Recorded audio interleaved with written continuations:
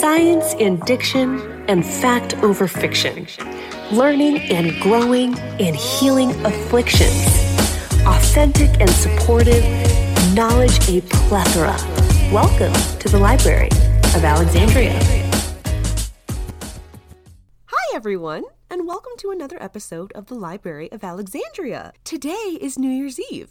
So happy New Year's Eve, everyone. We are one day away from leaving 2020, the year of a global plague, mass collective tomfoolery in America, as well as mass collective movements for equality and peace. Not to mention, lots of individual and collective growth occurred, given the wild circumstances of this year. It's been a year of abundance, that's for sure. And not just negative abundance, positive abundance as well. For example, one of my closest friends told me that 2020 has been her favorite year this far in her life because she got to spend so much quality time with her daughter. Talk about positive abundance! And with that, I want to propel you into 2021 with a boost of inner security and self-reverence.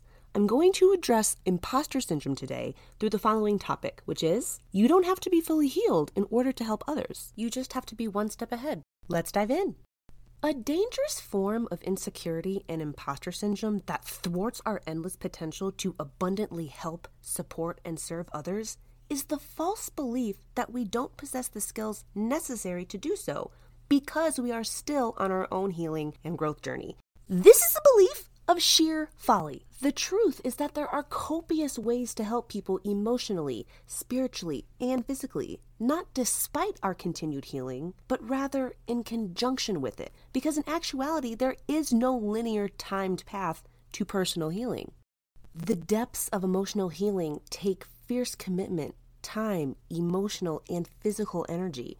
And in the process of our healing, we are learning and growing. It would be a disservice to yourself and to others to withhold the knowledge you have gained from your healing journey for fear of being invaluable in helping those who are on their healing journeys.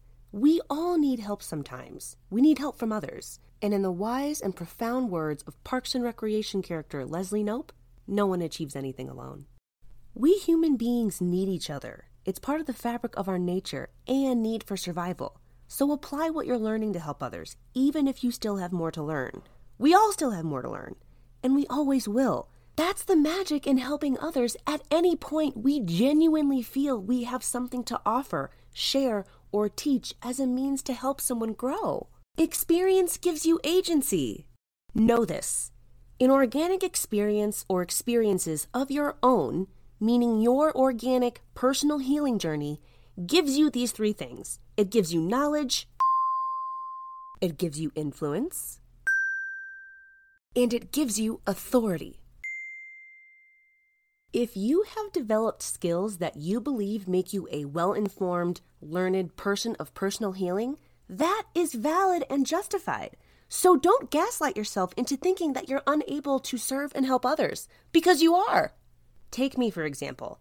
I am smack in the middle of my own healing journey from past traumas, which I lovingly like to call my identity rebirth and cultural renaissance. And yet, I still serve as an effective coach in helping other survivors of psychological trauma to navigate life from a place of self-acceptance and operate via fierce intuition, unwavering self-respect, and complete authenticity.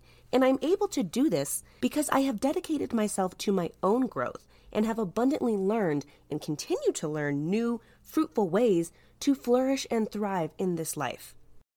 And I use the unique knowledge I've gained from my personal experiences in healing, learning, and growing in tandem with my innately unique gifts and skills to implement this effort with purpose and love.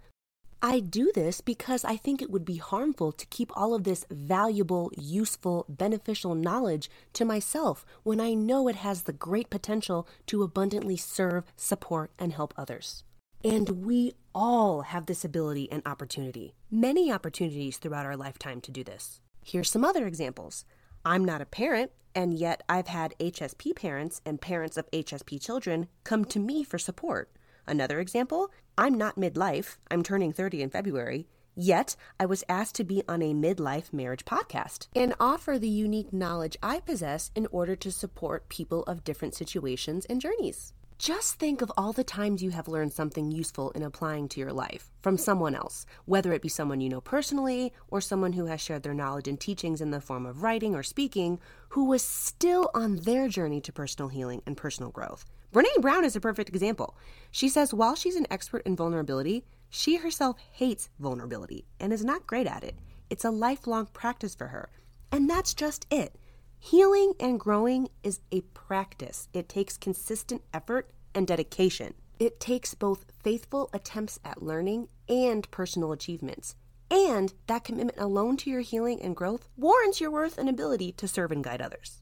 Something as fundamental as deeply, intently, and empathetically listening to someone share their reality is the antidote needed to effectively support them. This is a skill that many don't possess. So don't underestimate its power. So if you're skilled at this, don't underestimate your power. Speaking of empathetically listening, particularly speaking of empathy, there is an appropriate and effective way in order to empathize, and I think effective empathy is a strategy lost on a lot of people, so that actually might be my episode for next week. I'll get into that. We'll consider it a part 2 to this episode. Be that as it may, I want you to know and understand that you are worthy and able to serve and help others.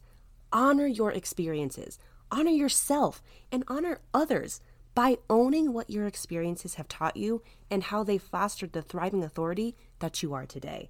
Honoring your experiences is also a very effective way to nourish self-reverence. We are all necessary pieces to our shared human puzzle.